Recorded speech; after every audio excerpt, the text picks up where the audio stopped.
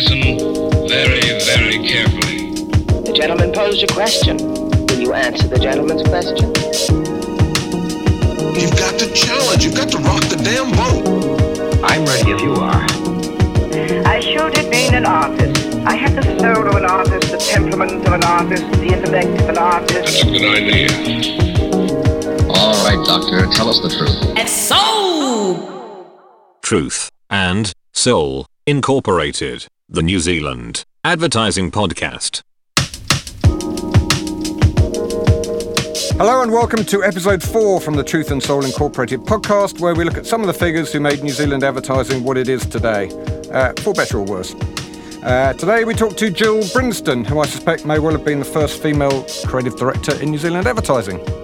Jill worked at Saatchi's way back when, as well as Mojo, Ogilvy and what was Ted Bates, I believe. She talks about how an innocent girl from Invercargill came to be running two of her own agencies, currently Radiation and Tricky. Two agencies seem a bit greedy, but we'll let that go. We'll also hear how she came to be running an international oil business and what happens when you have a tug-of-war between a giant truck and a tug on a Californian pier. And Soul! So today I am talking to Jill Brinsden, who has a couple of agencies at the moment, or... Yeah. A couple of agencies. And of particular interest is that Jill was, I believe, and we'll shortly find out whether or not that's any element of truth in that, the first female creative director in New Zealand. I've certainly been given that title. I remember from those days there were not plenty, that's a complete lie, a few other women in smaller agencies. Yeah. But I was the first one that stepped up. It was Ogilvy where I first got the title. Yeah. And it was a super big deal that it was a chick, as you can imagine. So how did it come about? How did you end up in advertising in the first place? The only thing I was good at was English at school. Yeah. And I was exceptionally good at that, speech writing, debating, writing essays, knew how to hold a room. Yeah. Crap at everything else. Yeah. Not crap, but just had to work really hard to get 62%. So it was always going to be English. Left school with my finger, literally my middle finger in the air, walked past the science lab 3 months before the end of the 7th form. Which school was that? That was in Invercargill. Ah, Invercargill. I'm a southern girl. Okay, I didn't know that. I have been there, and I've been to Stewart Island, and my second dog is from Invercargill, so there's a strong connection there. I'm happy I grew up in Invercargill. I was embarrassed when I was 18 and I left, but I'm really happy that I'm a southern girl. It's made me, we're good, strong girls. So the best job that was in Invercargill was at 4ZA. I thought the radio station would be a cool place to work. Yeah.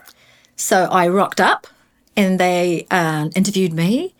And they gave me a copy test, which was like 3 hours long. And I loved it because all I had to do was come up with ideas. It seemed like a miracle to me that there was even just come up with ideas. Such a thing, yeah.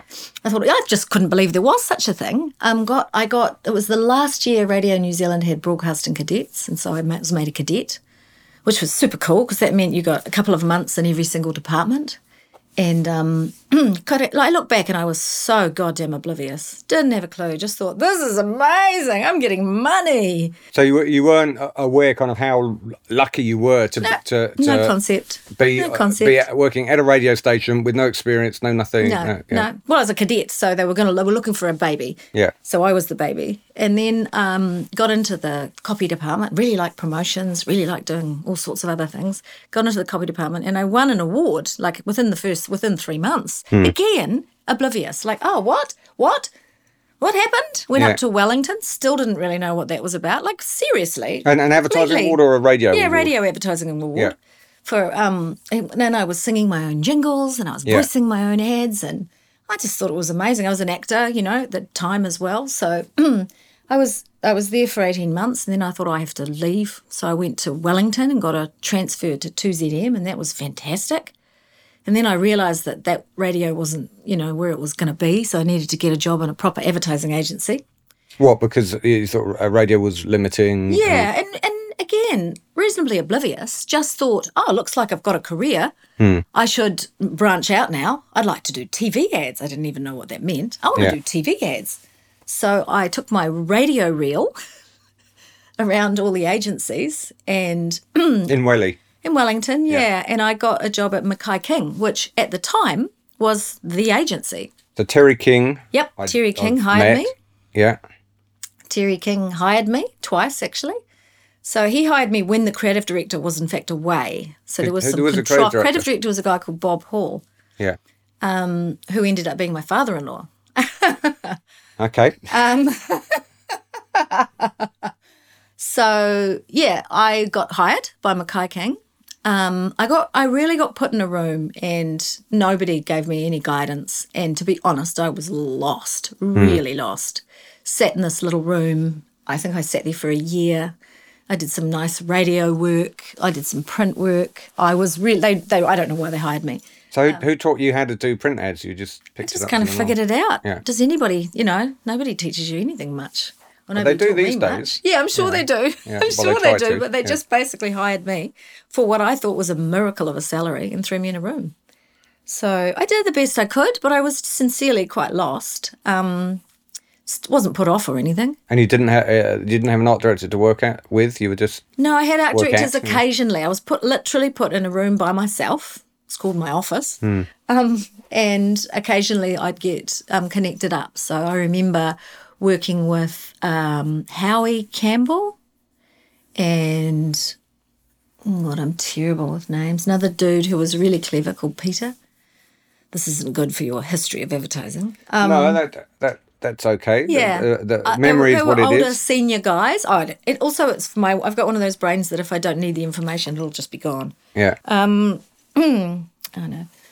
So I did that for 9 months or whatever, a year maybe, and then I went overseas and did what all Kiwis do and went to London and got a job in an advertising agency there. Oh, which one? I seem to be able to get jobs in advertising reasonably easily. It was a small agency in Charlotte Street. I think it was... Yeah, called Saatchi's, yeah.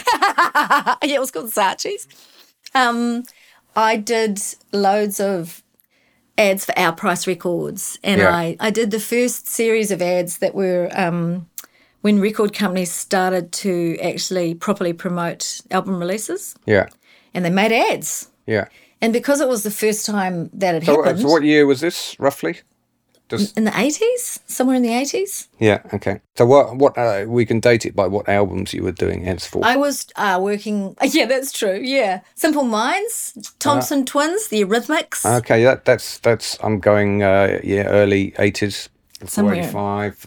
Mid-80s, maybe? New Gold Dream, Simple Minds. And what was cool was that because it was a big deal, no one had ever done ads, TV ads for albums before all the artists were interested. Yeah. So I met them all, which I found I was totally fangirled. So I did a lot of that, did a lot of work for the record companies and a lot of work for Our Price, learned how to cut up songs. Again, clueless, if I'm honest. Yeah. But had a great time, loved it, worked there for about, a year and a half or so. Went travelling, came back. Why did you come back? Came back because my boyfriend wanted to come back. I didn't want to come back. Yeah. But anyway, I did come back. He was a Kiwi. He was a Kiwi. Yeah, ended up being the father of my children. We came back. At that time, I'd been producing my own work in London, and I liked it. I quite liked it. I've got that side to me. I like to be organised. When I came back, for some reason, I got offered a job. I was talking to Jeff Williams, who's in the film production side of things, ad production, and I got a job at Cranbrook Films. I decided, maybe I'll be a producer. Was Peter Avery, Roger Tompkins. Yeah. Again, I felt I was the baby, really, and I was a production assistant, and I worked like a demon. There was a woman called Kate Aiken, I think her name was. It was hers. It was her and Roger's. She was my first kind of insight into just a fantastic, glamorous woman who was living at large and writing a mentor? her own history. Just purely by association. Yeah, terrified of her. Yeah. And there was a young guy called Jason, and he had to get food for everyone, and everyone wanted different food all every day, and it was terrifying for him, and he had to figure out how to bring back the food so it was still hot. It was like the earliest of Uber Eats. Yeah. Again, lots of experience. I got a lot of experience on the ground. Realised quite quickly, though, I didn't really want to be the very last person to leave the set, which you are if you work production side. Yeah, it's a long day. Fuck, mate. Like, I loved it, but then I didn't anymore. I realised I needed to create. I didn't want to just produce what other people were creating. I realised I enjoyed the combination. So I got a job at Ogilvy in Mather, it was called then. Who was running it then? I think it was someone like Daryl Hughes. Okay. And the big break for me is that the creative director was a guy called Barry Eadie, and he didn't seem to, I never felt that I was a girl. There was nothing in my way, and there were very few girls. You're listening to Truth And Soul. the New Zealand Advertising Podcast. So I guess I should ask, so you never felt that your sex was holding you back within the industry, that people had old attitudes towards? I was acutely aware that I had a different game to play. Yeah. From the very beginning. I was very lucky that I did kind of see the whole industry as a little bit of a coliseum, and you had to play your part. Yeah. But like I said, I was really grateful that with Barry, he just gave me great briefs, and I did very, very well. And I actually went to go find him recently to thank him, because it was really him that set me up. Yeah. And he died of a brain hemorrhage or something to do with his brain a few years ago. I looked up, some old associates in those days. So I think I might have been 2 or 3 years into it. And that was when I was first made joint creative director. With? A guy called Rod Schofield. Yeah. So I remember vividly thinking, righto, I need to make sure that I leverage this. And again, I look back on it and go, God, where did all that come from? I walked into Barry's office and I said, I'm really excited about this opportunity. I think it's really clear I'm going to be the one that runs the department, and that you really want me in this role. I'm not going to take it unless you give me the same salary as my associate. I had no idea what salary he was on. Yeah. But I damn well knew it wasn't going to be the same as mine. Yeah. Yeah. And I said, I'll give you 24 hours, talk to me tomorrow. And the next day I got a $20,000 pay rise. Bit late for me to try that one, I think, but... Well, it just goes to show that he was probably on a minimum of $20,000 more than me. And I was doing, I was up there. So every pay rise I've ever had, I've asked for. And I've had to basically place my case. And I've got it every single time because I've got a good case. Yeah, yeah. You pay for me or you don't pay for me. You've always got to be prepared to leave. That's the only thing. But every time, Yeah, you can't threaten without the means to No, and carry out it's your not stuff. a threat. It's not a threat either. It's like, look, I'm really aware. Yeah. Often I wasn't. I just had an absolute implicit understanding that, as they still are, women are paid less. And I wasn't going to be paid less, basically. Why do you think they are paid less? I think they're paid less because the whole of the business world is still run by men, and and the whole kind of female goes home. Female is the one that will head off at a certain point and have the children and come back. And they don't stick up for themselves as much. Well, historically, they haven't. So do you think... it's very insidious, the sexism. It's very insidious. There's never one thing you can put your finger on. That's what's clever about it, and that's what makes it so very sustainable still in 2019. Well, I presume it's not an actual conspiracy, it's just the way things happen. It's implicit, yeah. It's just a part of it. It's just a part of the fabric of business. So if men are in charge, they pay women less. If women are in charge, does that equal out? I've got no idea. I don't know the stats. Yeah. But I would imagine there would be less. It would be less casual. Yeah. Yeah. Okay, so got the big pay rise and took the job on. Got the pay rise, top of the world. Ogilvy were a pretty big player in those days? Yeah, it was one of the agencies. Yeah. Yeah, it was totally one of the agencies. Based in Mount Wellington. Eden? In Wellington. Oh, in Wellington. I was still in Wellington. Yeah. Yeah. I think I worked there for 3 years.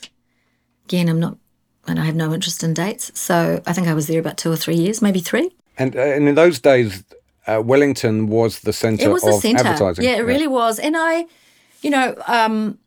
Mackay King was the absolute epicentre in those days. It sold out to Saatchi, which set Saatchi up in New Zealand.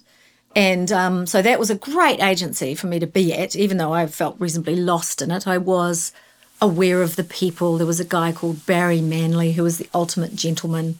They were all there.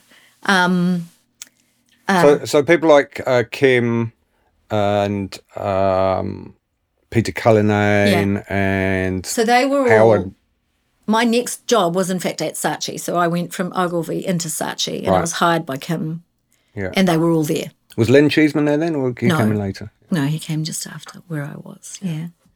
Yeah, so I got maybe 3 years into Ogilvy. And to be honest, I just had no mentors. I knew that it wasn't good that I was someone in my 20s running a department. I knew that I needed to work for people way cleverer than me. Yeah. I knew that I needed to be challenged and inspired. And at that time as well, I decided with Ogilvy I was going to go to work in Hong Kong. I was going to go and do that thing.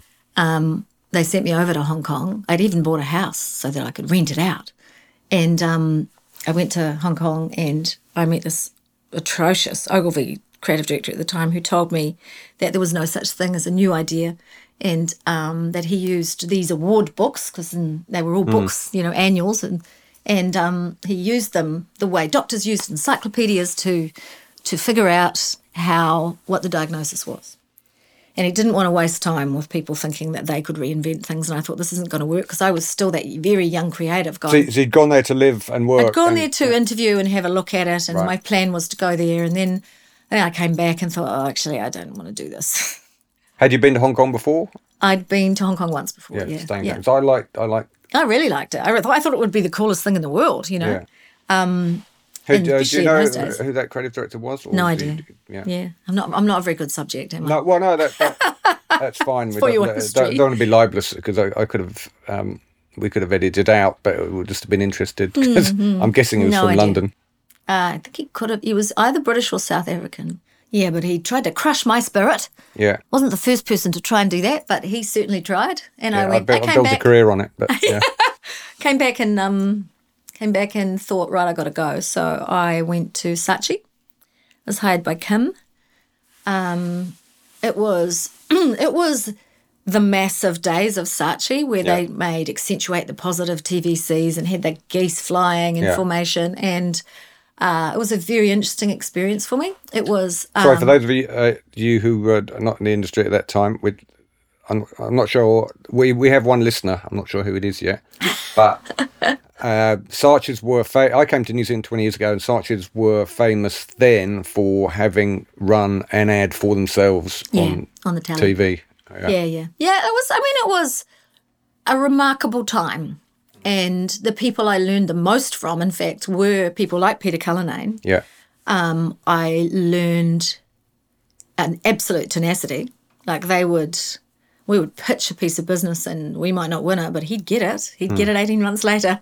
He wasn't a man that gave up. Was that obviously hard work and persistence? But I'm guessing, I don't know Peter, but I'm guessing charm came into that as well? He was a very interesting man. He was charming, but not in a standard ad man charming way. He's just a brilliant man, you know.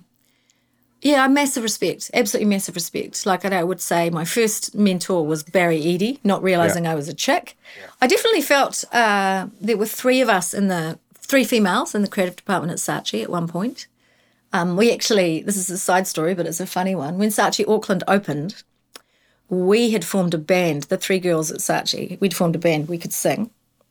Two of us could sing. The band was called the Standing Ovulations. Okay. Which was funny. And we were Saatchi Auckland's present. So we were flown up. So pretty much everyone from Wellington went up to Saatchi Auckland, and, it was opening at the Strand.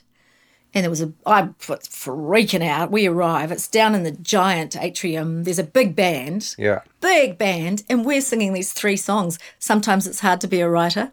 It's my concept, and I'll cry if I want to. So we rewrote it all. We had the dance moves. We had this costume designer do all these plastic outfits for us where our ovaries were on the outside. I think mine was stuffed with money or maybe Barbie clothes or something. Yeah. Very, very funny.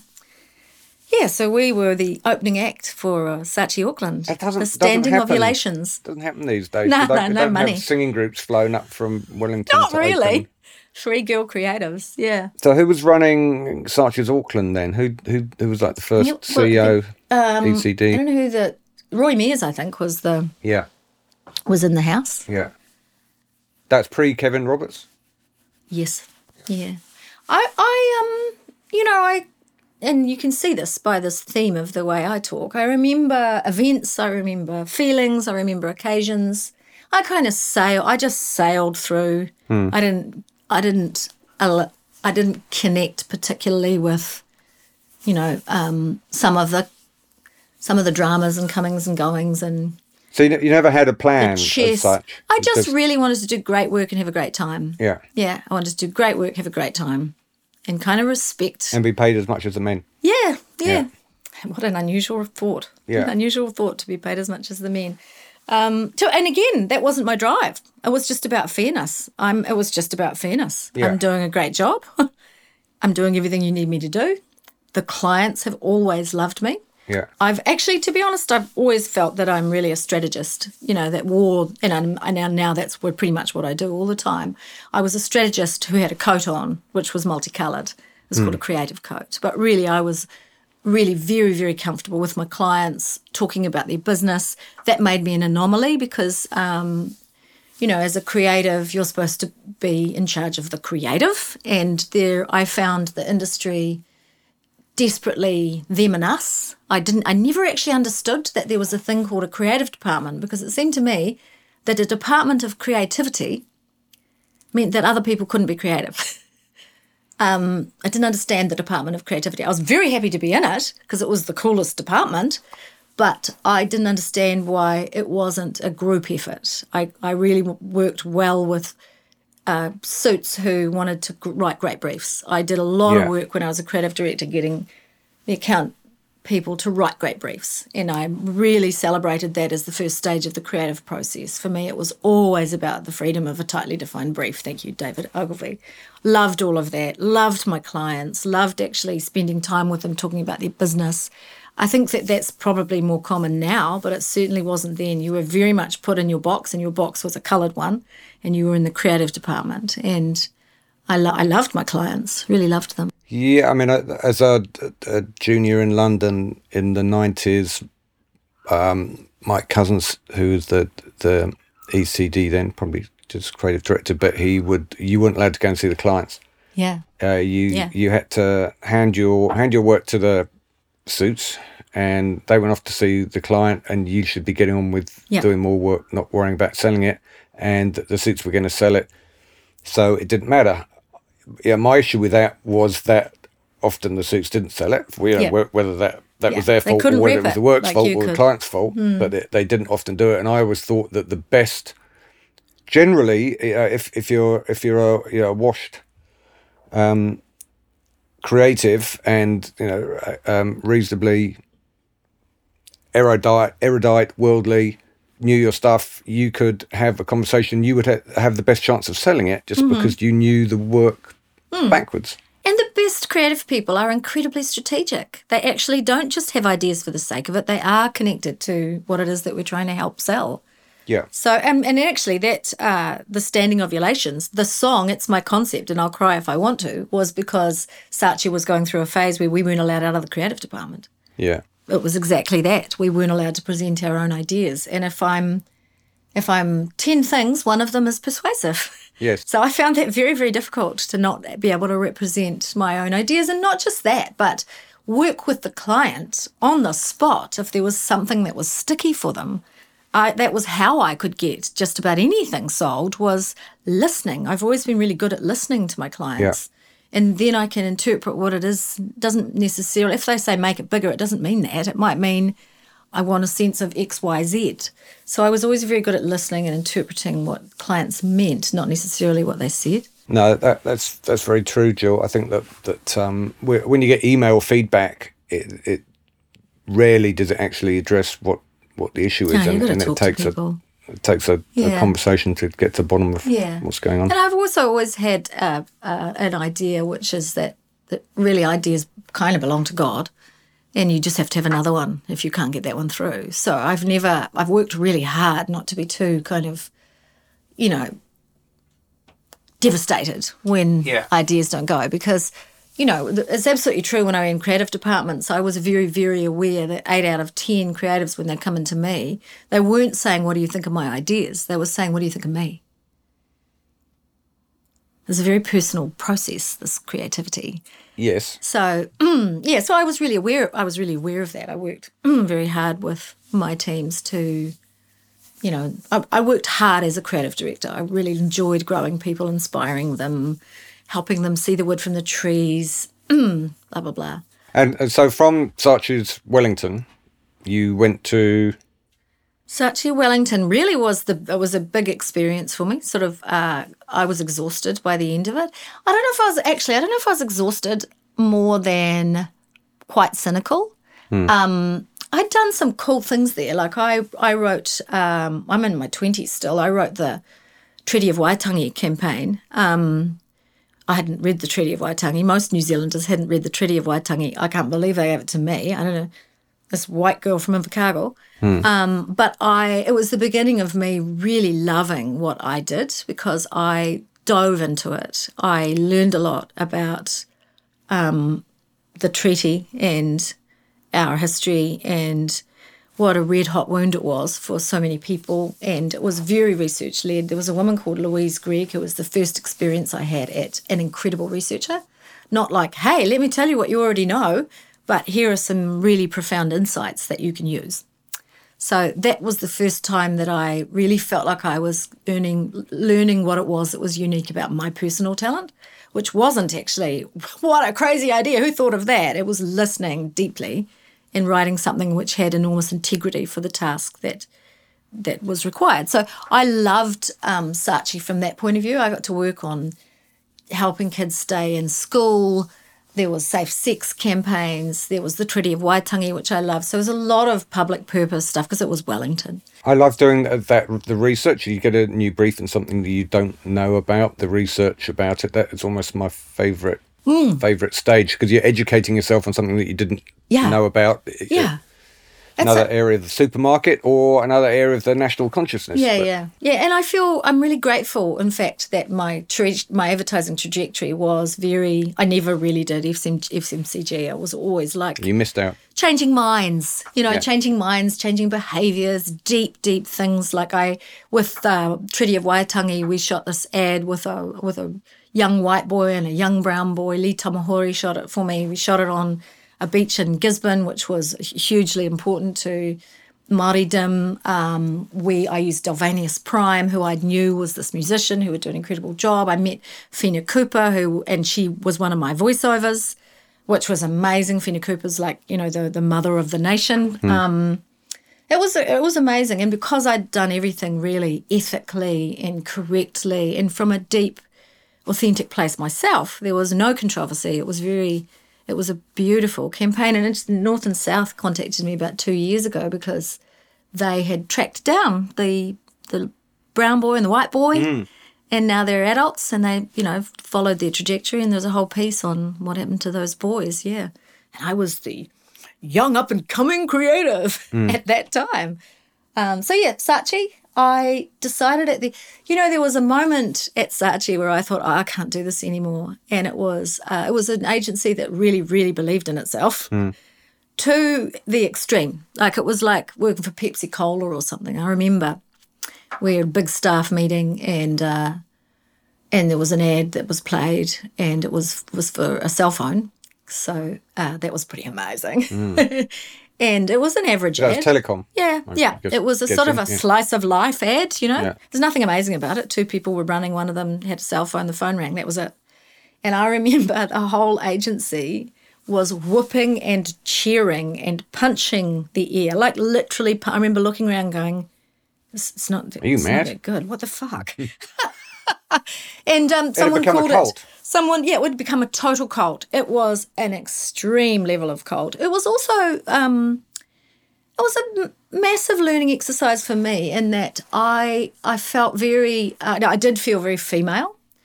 Huge amounts of conversations and the way ideas were formed and, in fact, chosen were in the bar at night. That was a very male environment. I certainly didn't feel I could go into that bar at night.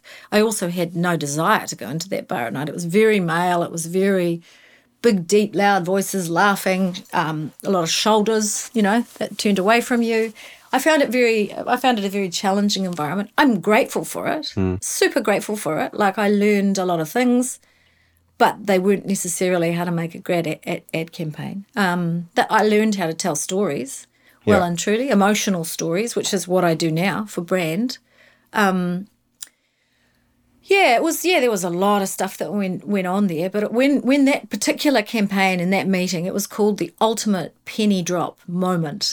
And I thought, because she hasn't got a cell phone, I didn't see it as the ultimate penny drop moment. It was an absolute cult, and I wasn't in the cult, basically. I was on the outside of the cult looking in going, this is like crazy. This is not a cure for cancer. Yeah. I'm uncomfortable with it. So I left. I went to Auckland, and I actually went to Communicado and worked for Neil Roberts. So we're deviating over into television land. Neil Roberts was the first guy he kind of made the very, very early reality TV. He did lots of TV series, and I can't remember any of them, of course. And he wanted a little advertising trophy. That's what he wanted. So Communicado was an agency? Or No, was it was a production company, but it was a TV production company. They made a lot of TV. They made TV. And so my idea was I was going to pivot into TV. So they hired me. At the time, there was the first infomercials were starting to happen. Wonderful days. Wonderful days of the infomercial. But what I did respect about what Communicado was doing was essentially they would go in and sweep into ANZ or one of the really big clients, and they would say it's the suffragette year or something about year of the female. Let's do a whole series, and they were actually little programs. So they were like little mini programs brought to you by the ANZ or brought to you by Telecom.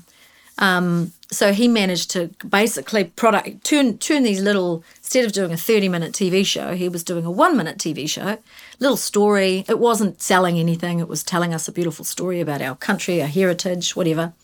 And it would be tagged with the client. So it was the beginning of, it was actually very clever in hindsight. Sponsored content? It was sponsored content. It was the first sponsored content that I think, and I'll bet you he's never been credited with being one of the people who brought sponsored content, the beginning of sponsored content. But that was my job. I wasn't aware of that, Joel. I just mention here that for our younger listener, that Saatchi and Saatchi Wellington were a big deal. They were known. I was working in London in the 90s, and I remember they would have a list of the top 10 agencies in the world, and they were generally British and American, but Saatchi's New Zealand, Saatchi's Wellington, would appear in there, and that was pre-internet days. So for people to know what work was being done, because it wasn't generally accepted that everybody entered all their work into Cannes, it would involve a bit of searching out. Yeah. I suspect Len Cheeseman, who was there at some time, I'd known from London, he'd been one of the tutors when I was at college. He was down there, and he was probably keeping all his mates in London well informed of what he was up to. Yeah, it was I feel very, my whole advertising trajectory, I feel very blessed. I was at Mackay, my first agency was Mackay King. Ogilvy was one of the very best places you could learn. I learned, and I was given an opportunity. Then Saatchi was, the glory days. It was a cult. Yeah. And it certainly, there were some wheels on that track that were quite wobbly as far as I could see. And I was never going to be able to completely buy into it. I was a girl in one of the offices working hard, I always felt like I had to work epically hard. And I did. Yeah. Yes. And I liked it. I liked it. That's the thing. I have vivid memory of working on the National Bank, bringing back the Black Horse. I was involved with that campaign where it was like Lloyd's of London had this black horse in its logo. we wanted to create this bank that became the Thoroughbred. So I worked on that whole, the Black Horse campaign. And there was a chief executive of the National Bank at the time who was singularly the rudest man I've ever presented to. Well, you hadn't met me at that point. So, yeah. So I was the girl again. He didn't understand why there would be a girl in his office unless she was saying, how do you have your coffee? And I wasn't. I didn't know until afterwards that there was, in fact, a dress code on his whole floor. Women had to wear skirts and they had to be of a certain length. And, it was pretty remarkable if you look back on it. I didn't know any of that. I was, full fashionista. So I like the fact that I came down in 2000 from the UK and I signed up with the National Bank. Must have been your advertising. Yeah. Did it? But I saw the Black Horse everywhere and I went, oh, crikey, I didn't realise that Lloyd's of London had a bank in New Zealand. But I also heard that from Kiwis who'd go up to London and they go everywhere and they go, wow, they've got the New Zealand bank is up in London. Yeah. So, yeah, it was a nice, I was on the side of that whole thing, but I loved it. But I used to have to present to this dude and he would sit in his swivel chair and as soon as I started presenting, he would swivel away from me. So he'd have his back to me. And I was showing him boards because that's what you did. And I would go, would you like me to stop? And he'd go, I can hear you.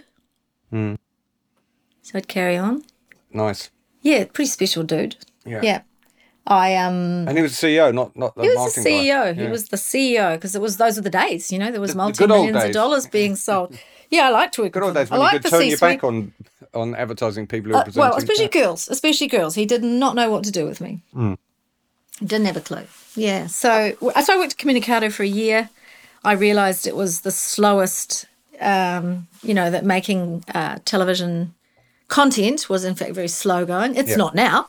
It's very fast. But back then, there was no money. Yeah. It was like you'd get $100,000 for a 1 hour episode of something and I'd think, geez, we were getting $100,000 for 30 seconds. We were getting $1 million for 30 seconds sometimes.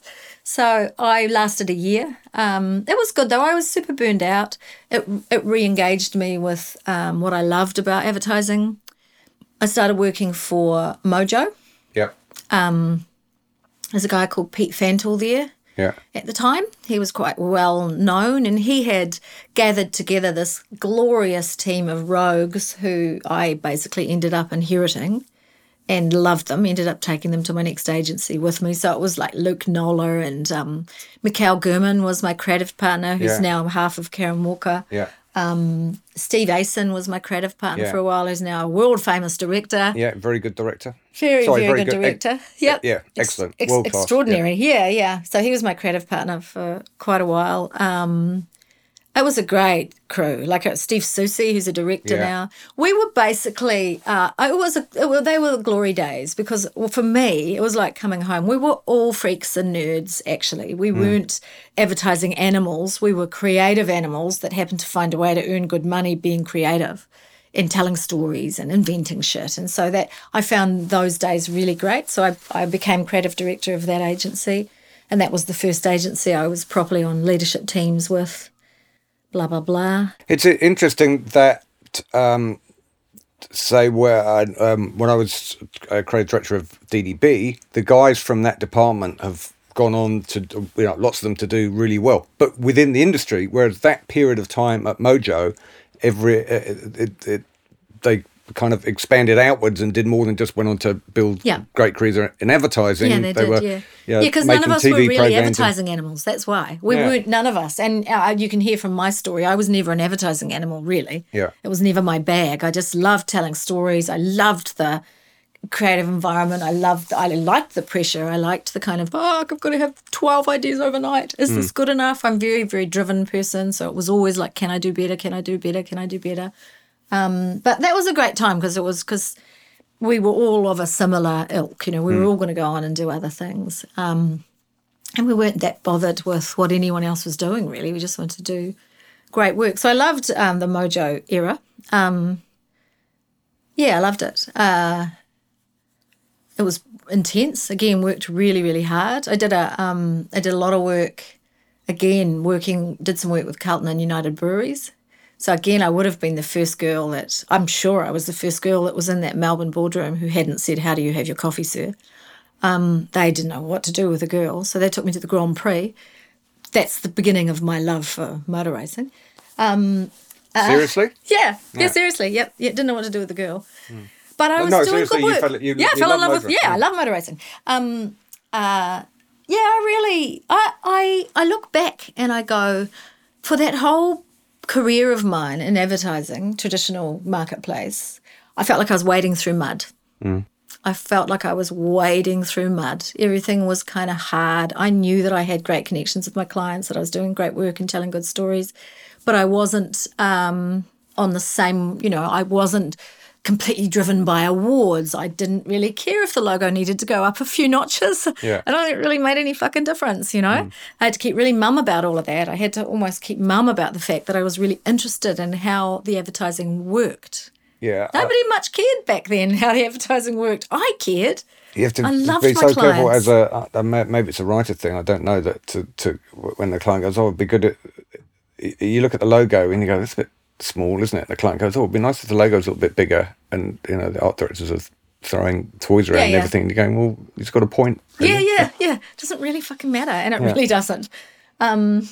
So great days. Yeah, great days. Interesting projects. So did you start up your own place after Mojo, or was it?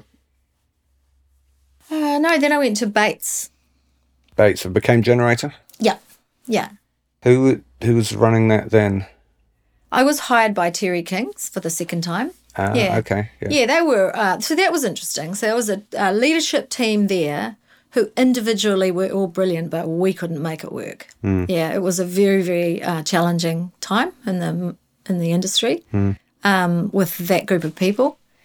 Yeah. All right, we'll leave that there.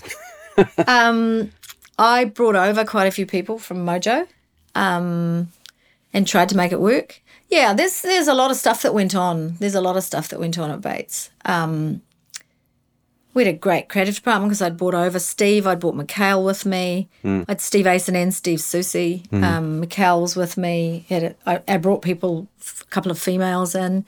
There was this moment, actually. It was, advertising. I don't know if they still do. They used to do this big art auction where, of course, we're all creatives and not for a while. A lot of the art, you remember it. Yeah. There was a big art auction. So I was at Bates at that point, and I was downstairs. There wasn't so much, I had my name had quite a cachet, but no one particularly knew what I looked like because I wasn't one of those girls about town at all. And I was standing in the back of the auction, and this young female came up to me and she said, "Hi, my name's whatever it was." And she said, "Did I work in advertising?" And I said, "Yes." And she said, "Oh, that's so great because there's hardly any female creatives, senior female creatives."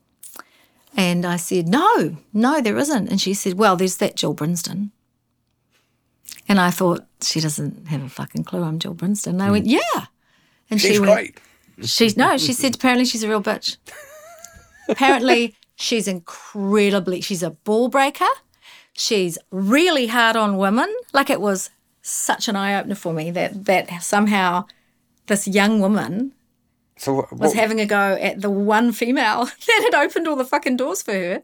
No idea. And I said, "Oh, she must be pretty good at what she does." And to have achieved what she has. And she, don't get me wrong, no, I've heard she's incredible, but, a ball breaker, that was the phrase. And I went, "Oh, well, probably we have to look after our own and support each other. I wish you all the best." And I left, and I thought, fuck, I really hope she sees a photo of me in the next 6 weeks because she's going to... Well, I wonder if she'll ever get around to listening to this and go, "Oh, my God." Jesus Christ. I didn't realise. I mean, to some degree, I that was the kind of vibe. You were a girl. It's right to the end. It was like the 70s poster. He's assertive, she's aggressive, Yes. Yeah. You had to be, I'm a good salesperson. You had to be incredibly good. Here's what I learned, and I give this to any female, particularly who's listening to this, eventually, when you've got your big listenership. Yeah, when we're up to 2 listeners. Yeah, and one of them's a chick. Yeah. I did this massive pivot when I shifted from Saatchi to Mojo. At Saatchi, I just kept thinking, this is really not fair. I'm having great ideas. I'm working really hard.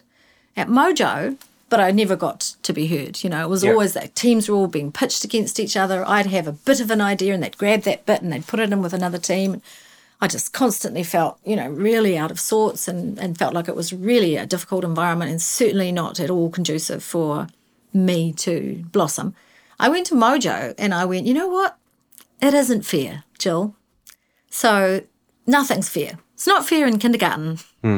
You see people pushing each other over in kindy and grabbing what they want. And I'm not saying that that's what advertising was, but there was an aspect of that. Yeah, for sure. And so I changed my game. And I thought, you know what, I can still do it authentically. I can still be me. I can still have integrity. What I started to do was what I saw the boys at Saatchi do very well, pre-seed ideas, get the key influencer who, might have been, in fact, the TV producer or the senior account director and say, I want to bounce some thoughts off you. I've got this idea or I've got this idea. Which one do you think? So that I became very, very good at influencing the influencers, pre-seeding ideas, playing the game, but within my own dynamic. And that's when I took off. So that's really, Mojo was when I absolutely took off and started flying. It felt like to me, yeah. I suddenly didn't feel those constraints. The mud wasn't quite so thick that I was wading through every day. It felt like I could run. It was there were a lot of quite. Sandy Bergen was a lead account director at the time. She's gone on to do great stuff in the leadership space. Yeah, we were doing great work. It was a lot of fun. Sandy is, as we speak, as you can see, she's running one of her courses on Great Barrier Island. Which, where she's got a place, yeah. So there was great people. There was a guy called Rick Slovett. He was an American guy. He came up from Chiat Day. Yeah. Question, why aren't there many female creatives? It's probably 3-4 to 1. Yeah. Why do you think that is? What are the numbers? What are the numbers at award school? And is that it? Are they not coming in, is a big or question. are they falling out? I'd have to talk to Kate at Media Design School. Yeah. Because I would imagine that she does what she can to equalise, to get it more 50. Yeah, look, I think it's gladiatorial. I don't know if it still is, but it was very gladiatorial when I was in advertising. It was, we were all in there together, but you needed your ideas to get through. And I was often in creative departments where it was like, right, 3 teams are getting this. You're pitching against each other. There was a lot of that. So it had a real gladiatorial quality to it. You had to be very resilient. You had to play the game. As a female, you were definitely put over into the girl products in a heartbeat. You had to stick up for yourself. I had to stick up for myself relentlessly. I was from Invercargill, and we needed to stick up for ourselves anyway. Yeah. So I always had that, and I never resented it, to be honest. I just thought, well, I got to stick up for myself here.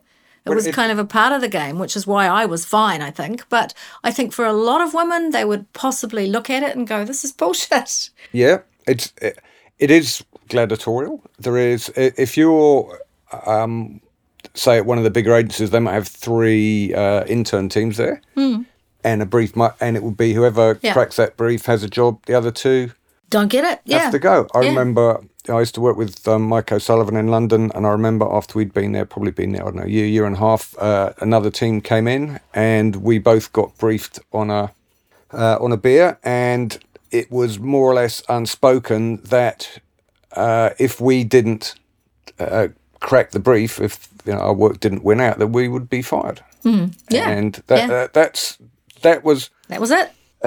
Yeah, that's the way the industry worked. And which is why I use that word, And if you think about gladiators, you think about the Roman days, there weren't that many chicks in those arenas. Yeah, no. There weren't very many girls. No, a few lionesses maybe, but... Yeah, exactly. So I by the end, I absolutely, about halfway through, I kind of got my head around it and felt like I had found a way to be clever enough and to be smart enough and to be savvy enough to have my own role in the arena. Yeah, but I think your question about why aren't there more women, I would imagine it's still quite gladiatorial. And I think there would be a lot of women who would just go, this is not the way I want to spend my life. Yes. Yeah, there's got to be a kinder way to use my creativity. You're listening to Truth And Soul. the New Zealand Advertising Podcast. In London, you would be on placement, do the placement rounds, and if you were lucky, that went on for a few months. If you were unlucky, that could go on for years, 3 years. Yeah. And the word was, and during that time, as a bloke, you were or sleeping on people's floors, eating beans on toast, scrounging beer at the agency fridge. You had no money. And I've heard it said that blokes were prepared to do that, and girls go, "Nah, this is not on." Yeah, maybe. I can speak observationally, really. Yeah. So it was after Bates that I went, I'm out. I'm out. I want to start. I didn't want to start an ad agency. I didn't. I wanted to. What I was really witnessing was agencies trying to say, you need to be on TV and then we'll do this and then we'll do that. And I was seeing clients that weren't campaign ready. Yeah. So I would do the beautiful advertising campaign for something that was essentially an invented idea. It didn't work because it was an invented idea. And I would think, why am I'm doing work that I know isn't going to work? The organisation needs retuning. The sales force don't know what they're doing. No one's been briefed about what we're trying to achieve. Leadership isn't involved with it. So that was my early era of the work that I do now, which is actually behavioural. Brand is behavioural. Advertising might not be, but brand is behavioural. If your culture isn't reflecting what you're saying you're not. So I could see a lot of that happening. And so when I started Radiation, I really wanted, I was the first to actually say no specialists on staff. I wasn't going to have any creative people. They would all be hired as would cultural experts, depending on the task. My last conversation in advertising, which was my crowning glory to some degree, was I went into who was the chief executive at that time, and I said there was some smart people there. Sandy Callister, who's brilliant, was the strategic planner. There's a guy called Paul Sherman, who's now in the UK. He's a planner. He was the media director. Michael Prentice, who's amazing. We were all individually amazing, but we couldn't make it work. I went into the CEO at the time, who was called Noel Brown, and I said, Noel, I want to have a word. I'm a very clean person. I said, there's one client you're going to need to really circle, because I have a relationship with her which isn't just creative. She really regards me strategically. It was the Caltex brand. We'd just done 3 years of this, my favourite campaign, which was the Caltex Mystery Motorist, where we dressed this dude up and he went into all the different Caltex all over the country. Funny. And he took a drag on his cigarette. We were out on the balcony. We were possibly even in his office. You probably didn't have to be on a balcony. No, I think he might have even been in his office. And he looked at me and he said, he was an Australian guy, once again, Jill Brinsden, you overvalue your importance to this agency. It was the last thing he said to me. So I am very clean. I said, well, look, I just wanted to give you that opportunity. She's not going to be happy about my departure, and I don't see any of the other people stepping up to play the role I played. So I wish you all the best. I rang the client. So you'd been resigning? I'd resigned already, and I was literally trying to keep a very clean, clean slate. That's the girl I am. And anyway, I rang the client and I said, look, I just want you to know that I've tried. I didn't pitch at all for the business. I said, I just want you to know I've spoken to Noel and said da-da-da-da. And she just went, did he say that? And 6 weeks later, she gave me the business. So that was the beginning of what Radiation was, which was this beautiful calling card for me to be able to say that I'm continuing to work strategically and creatively on Caltex. I had 6 months of that before it was globalised. So it went into the YNR network. And then she went up to Singapore and she made YNR use Radiation as her creative department. So at that point I was still doing some advertising while I was building up the more brand work, because it was a very new concept, the idea of brand being a storytelling exercise. It's only just coming into its play now, to be honest. Yeah, so I was a very early player there. And then she went up to the States and I went up to the States with her. So that was when Radiation was properly appointed. And that's when I really genuinely began to separate myself off. So I was doing huge amounts of cultural work with her teams. We did a massive, the last big campaign Radiation ever did was this glorious thing to launch a truck motor oil 15W30 into... Tug of War. The Tug of War. Because I was going to ask you, because I was looking at it on YouTube, and I'm going, hang on, this is a truck oil for the States that is... Because I didn't know the backstory about Caltex, but now it's starting to make sense. So I travelled with her. And to be honest, it was a remarkable piece of business for about 15 years. And I didn't just end up working with her. We ended up working across 7 or 8 different clients. And now one of those clients from the era of Chevron, so I was working up in Chevron, I really cut my teeth on how to get brilliant work out of people, did a lot of work with them culturally. So the mystery, that project, that whole truck versus tug, who will win in the ultimate tug of war, came from massive amounts of insight watching truckers talk about their lives all over. I think they flew me to Houston and Arizona and all sorts of Sacramento listening to truckers. And then we got full permission to not do any advertising because nobody believes it. So we created this Mythbusters style, thing. I worked with Luke Nola. We came up with, I think, 17 different Mythbusters events. They chose the Tug of War, and we literally shot it, and it was for real. We shot it twice. Was that Simon Mark Brown? Yeah, I took Simon up with me. Yeah. Amber Easby, who's probably the best human being I've ever worked with, I hired her as my producer. Yeah. We hooked into a production company up in the States. She was the genius. I needed somebody who was a fantastic barker, which is Simon. Yeah. So we had Simon and we had an editor. Luke was up there. I was up there. I think there were 4 or 5 of us that travelled up, but there was a crew of about 50 that we hooked into. It looked dangerous. Yeah. It looked like, well, what it was the real deal. So I know you had the explosive. Yeah, we did. We did. So for those of you who haven't seen it, it's on a pier, a very large truck and a tugboat, and there's a rope between them. And you're going, well, if the tug does win, then this is a very large truck with a bloke inside it. He wasn't wearing a life jacket. It ends up in the water. And if the truck wins, then the tug gets smashed into the pier. It was a stunning project because we really worked. It was a proper piece of content. We seeded it in all the trucking blogs to start with.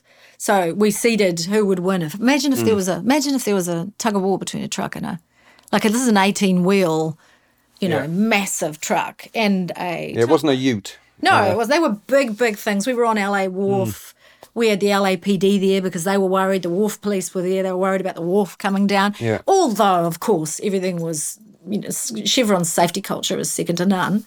So we kind of knew what was going to happen. But still there's a lot of old Hollywood guys as well who'd just come off films who were working on it. And because it involved this sort of storyline it did, it was very sticky. Everyone wanted a part of it. And I think it's got, 1.7 unique million views now? Yep. 1.7 million views. So, we seeded it. We got the truckers all talking about it. We got it on, news shows in the morning. Then, wouldn't you know it, Chevron actually hosts this thing. It was beautiful. Then we did a whole lot of digital work, which was shifting it over into what kind of driver are you? Are you a heavy-duty driver or are you a severe-duty driver? Digital quizzes, and people were checking, so the truckers are all checking. Because we essentially created a new category of driving, which is the severe duty, not heavy-duty. Not heavy-duty. Severe duty is actually sounds like it's very dramatic, like it's ice road truckers, like my star. It's not. It's actually stopping and starting constantly because that whole industry has shifted and the way engines work.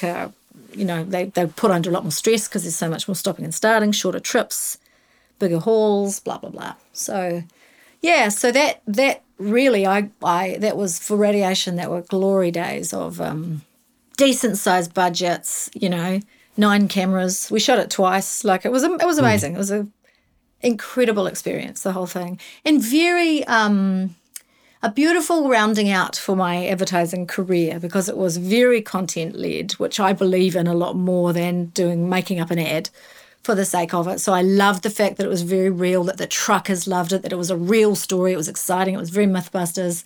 And there was a moment in the room where one of the guys, all Americans, there's about 30 people in the room for the pre-prod, said, "How does a little Kiwi company get a job like this? Everyone in America would kill for a job like this. Who brought this into town?" And then every face turned and looked at the little redhead in the corner, which I loved. Yeah, hi, boys. Yeah. Well, that seems like a good note on which to end. Yeah. Jill, thank you so much for coming in. My pleasure. And sharing some trips down memory lane and bringing it up to date with, well, more or less up to date with a Caltex story. Yeah. And best of luck to you for whatever projects and Thank you. businesses we... Tricky is the next big project, which is kicking off right now. Yeah. So Tricky and... Radiation is us. I'm in the process of dissolving a lot of the work into Tricky. I don't want to do I'm basically at the point where I don't want to do advertising output anymore. I want to affect change for businesses. So I'm doing a huge amount of all the brand we develop is storytelling. I'm working very much at the top of organisations, writing stories, writing full architecture, vision, mission, what's the purpose of the organisation, the cultural nuance. I do a lot of values work that connects how the organisation behaves with actually how they say they behave. So there's authenticity there. I get frustrated by clients who over the years have come to you and say that they have an issue in that people don't think that they're modern and forward thinking enough. So can you do an ad to make them out to be modern and forward thinking? And you go, well, why don't you change your business to be exactly rather than just pretending? 100%, Paul. That's where I am. So the work that I'm doing is I just love it because I now have a process which we've developed, and the Chevron work has helped me with that, which is full values development, which involves the staff so they feel engaged. We get it all the way down to behavioural codes, if this is our value, what does it mean we will do? What does it mean we won't do? So that goes into KPIs. So then when it's time for the ad agency to be briefed, if they ever do actually need that kind of stuff, there's an integrity about the story they're telling. I really, really like the work. I've got 2 design partners. So all the work then we'll do logo identity, full website output, all of the, it's a very designed approach. Yeah. But I got to go. Upstream. Thank you, Jill. Yeah. Okay. Thanks, babe. You've been listening to Truth And Soul, the New Zealand Advertising Podcast. Okay, list of credits. Thank you very much to this week's guest, whoever he, she, or it might be. If you liked it, drop us a line, paul@truthandsoul.co.nz. Thank you very much to everyone at Franklin Road, Jonathan, Cole, the Wastrel, Shane, Vanessa and Gracie, Otis who did the logo, and Matt Stalker who's going to play us out. Thank you.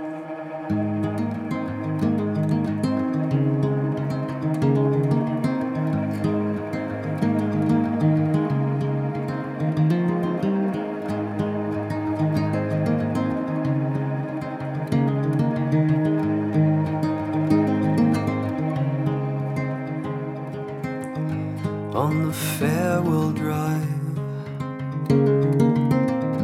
we found 100 ways that our hands fit together.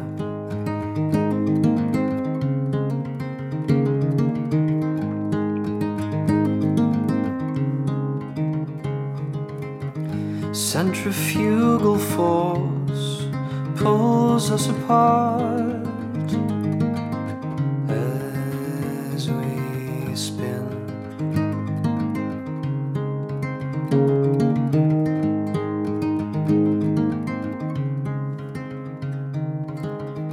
Please forgive my trembling hands, crudely silhouetted by the flickering spires of candlelight, while the wicked sleep sound.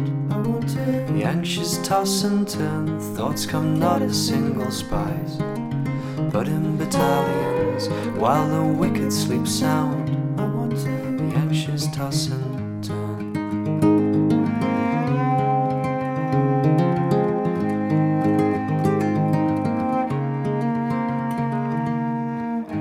And it's at times like these understand our father's fascination with dendrology. The family tree is losing its leaves.